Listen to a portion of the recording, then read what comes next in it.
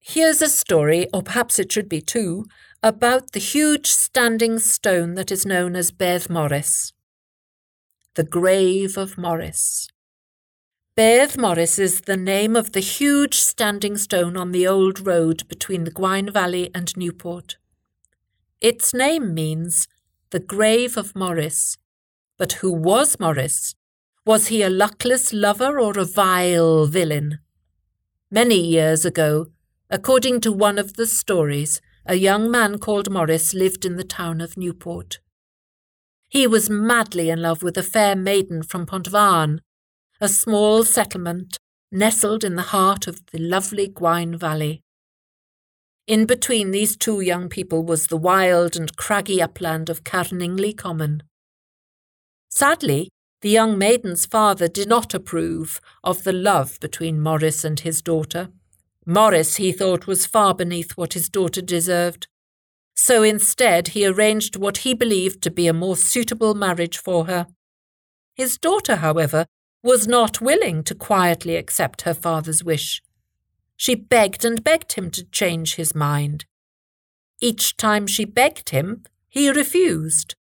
And this led to the young people secretly deciding to sort things out for themselves. Morris challenged the other suitor to a duel at the highest point on the rocky road over Carningley Common. There they met and fought to the death.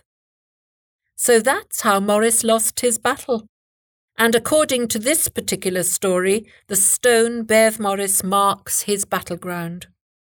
Shortly after his death, the story tells us as well, the fair maiden who loved him also died of a broken heart. But is that what really happened? Or does the stone Bedd Morris mark the grave of a fearsome highway robber? Another legend has it that on this remote upland track there once lived a rascal whose name was Morris.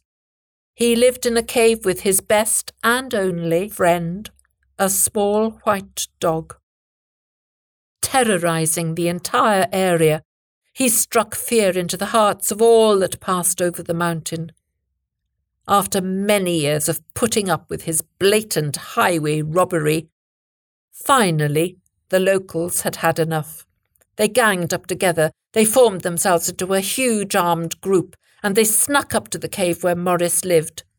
There they attacked both him and his dog, and after dragging him out to the side of the road, they hanged him, and left this large stone marker, Bedd Morris, as a reminder to all that highway robbery does not pay.